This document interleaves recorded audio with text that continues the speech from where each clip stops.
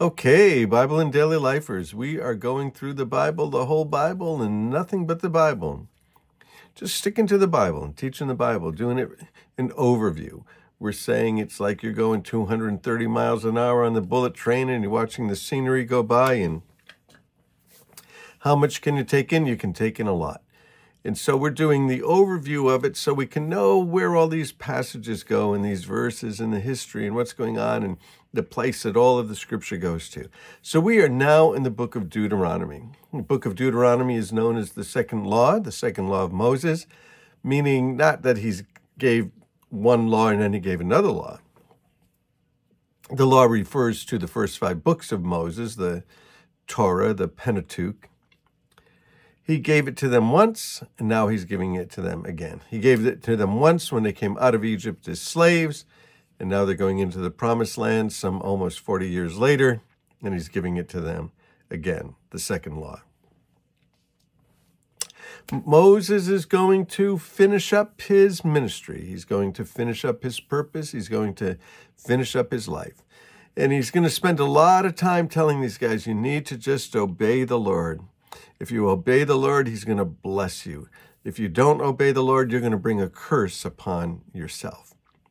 And so he's spending a lot of time doing that. He's spending a lot of time reiterating what he had told them before in Exodus.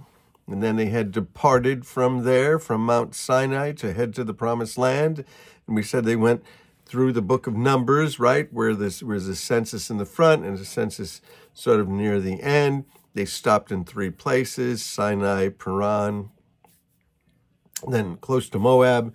And now they're on the mountain. They're on Mount Ebal. They're getting ready to go into the land. And Moses is not going to go with them. And we will see that Moses is not going with them. And he's not going with them because he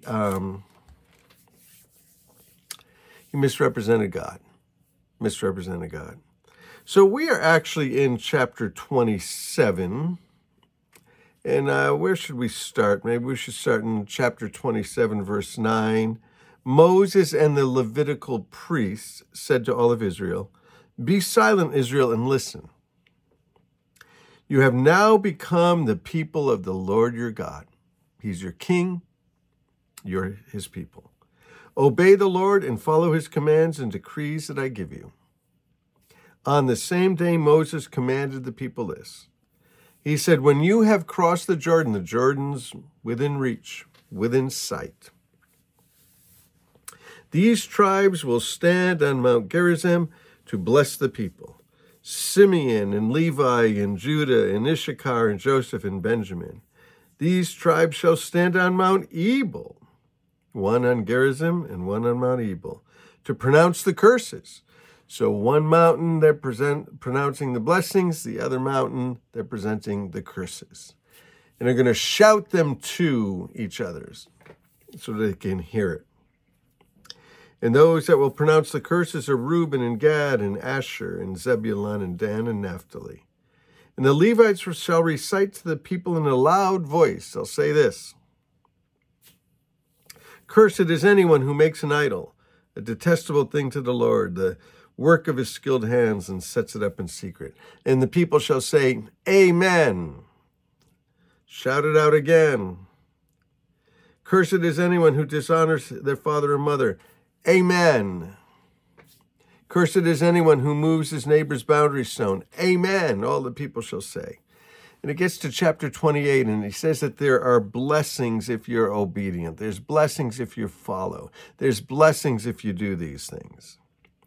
Chapter 28. If you fully obey the Lord your God and carefully follow all of these commands I'm giving you today, the Lord will set you high above all of the nations of the earth.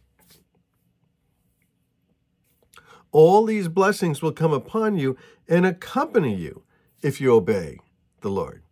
You'll be blessed in the city, you'll be blessed in the country. The fruit of your womb will be blessed, the crops of your land, your young, your livestock, your calves, your herds, your lambs, your flocks, your basket, your kneading trough will be blessed. You'll be blessed when you come in, you'll be blessed when you go out. And the Lord will grant that the enemies who rise up against you will be defeated before you. and they will come from you in one direction, but flee from you in seven. The Lord will send a blessing on your barns and on everything you put your hand to. The Lord will bless you in the land that he's giving you. The Lord will establish you as his holy people, as he promised with an oath, if you keep his commands and walk in obedience. Then all the peoples of the earth will see that you are called by the name of the Lord, and they will fear you, and the Lord will grant abundant prosperity. The fruit of your womb, the young of your livestock, the crops of your ground. The Lord will open up the heavens, the storehouse of his bounty. And so you get 14 verses of these blessings if you'll obey God. And you jump down to chapter 28, verse 15. However, if you don't obey the Lord and don't carefully follow his commands and decrees that I'm giving you today, all these curses will come on you and overtake you. You'll be cursed in the city and cursed in the country. Just like we heard about the blessing. Your basket and your kneading trough will be cursed. Just like we heard the blessings, the opposite. The fruit of your womb will be cursed. The crops of your land, the calves and the herds, you'll be cursed when you come in. You'll be cursed when you go out. The Lord will send curses on you, confusion, rebuke, and everything you put your hand to. So that started with what verse then? It started with verse 15 because you got 14 verses of blessing. And then from verse 15 all the way to verse 68, 53 verses of what will happen if you don't obey the Lord and follow him. Chapter 29, this is the second law, and now he's going to ask for renewal of the covenant. He's going to say, you saw what the Lord had done in Egypt. You saw what was happening. You've reached this place, and the Lord has delivered you, and the Lord has taken care of you, and the Lord has given you shoes that didn't wear out, and he gave you manna from heaven, and he gave you quail. He took care of you. He defeated your enemies. Are you ready to turn to the Lord? Yes, we are. And he said there'd be prosperity if you turn to the Lord. There'd be prosperity. And so they're getting ready to go into the land, but Moses isn't going, so who's going to lead them? Joshua. Chapter 31, Moses went out and spoke these words, and he said, I'm 120 years old. His life was divided into 3 segments. The first 40 years when he was in Egypt, the next 40 years when he's on the backside of the desert, and these last 40 years when he's delivering Israel and bringing them out of Egypt and into the promised land. And the Lord has said to me, you shall not cross the Jordan. The Lord himself will cross over with you, and he'll destroy the nations before you, but Moses isn't going. Verse 7, Moses summoned Joshua, and he said to him in the presence of Israel, be strong and courageous, for you must go with this people into the land that the Lord had sworn to their ancestors to give to them. You must divide it among them to be their inheritance, and the Lord himself goes before you. And then Moses reads the law to them, and he says this in verse 10 of 31. At the end of every 7 years, in the year of canceling debts, during the Feast of Tabernacles, when all of Israel comes to appear before the Lord your God, you shall read this law in their hearing. Every 7 years, they were to hear this law again. If you were 21 years old, you heard it 3 times. If you're 42, you've heard it 6 times. Maybe you should make a Bible reading plan like that, where you read the Bible slow for 7 years. Get it all.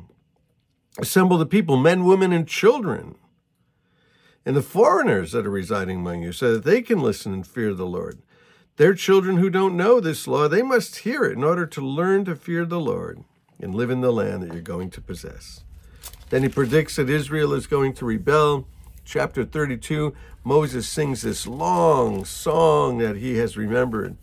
And you have in chapter 32, it says, on that same day, the Lord told Moses, go up to Mount Nebo in Moab, across from Jericho. Take a look into Canaan, the land I'm giving Israel as their possession. There in the mountain you climbed, you're going to die and be gathered to your people, just as your brother Aaron died on Mount Hor and was gathered to his people. This is because you broke faith with me in the presence of the Israelites at the water of Meribah, and because you did not uphold my holiness among the Israelites. Therefore you will see the land only from a distance. You will not enter. Chapter 33, Moses blesses the tribes. One after another, after another, after another. He blesses them. He dies in chapter 34.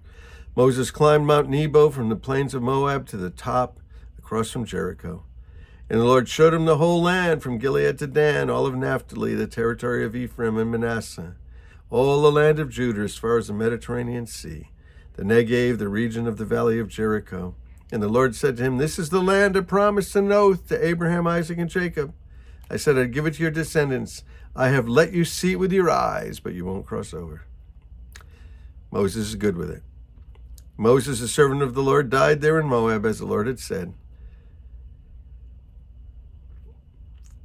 He buried him in Moab in the valley opposite Beer-Peor, but to this day no one knows where the grave is. Again, in Jude, it says that Satan and Michael the archangel are fighting over the body. Moses was 120 years old when he died, yet his eyes were not weak, nor his strength gone. The Israelites grieved for Moses in the plains of Jordan for 30 days until the time of weeping and mourning was over. Now Joshua, son of Nun, was filled with the spirit of wisdom because Moses laid his hands on him. And so the Israelites listened to him and did what the Lord had commanded Moses. Since then, there's been no prophet has arisen in Israel like Moses, whom the Lord knew face to face, who did all the signs and wonders that the Lord sent him to do in Egypt, to Pharaoh and his officials. For no one has ever shown the mighty power or performed the awesome deeds that Moses did in the sight of all of Israel. So there we are. We finished Deuteronomy and we finished the law of Moses, Genesis, Exodus, Leviticus, Numbers, and Deuteronomy. And we'll be going into some new periods now, which we now call the books of history. So let's move on through the whole Bible. The whole Bible, nothing but the Bible. Love you guys. Let's move on.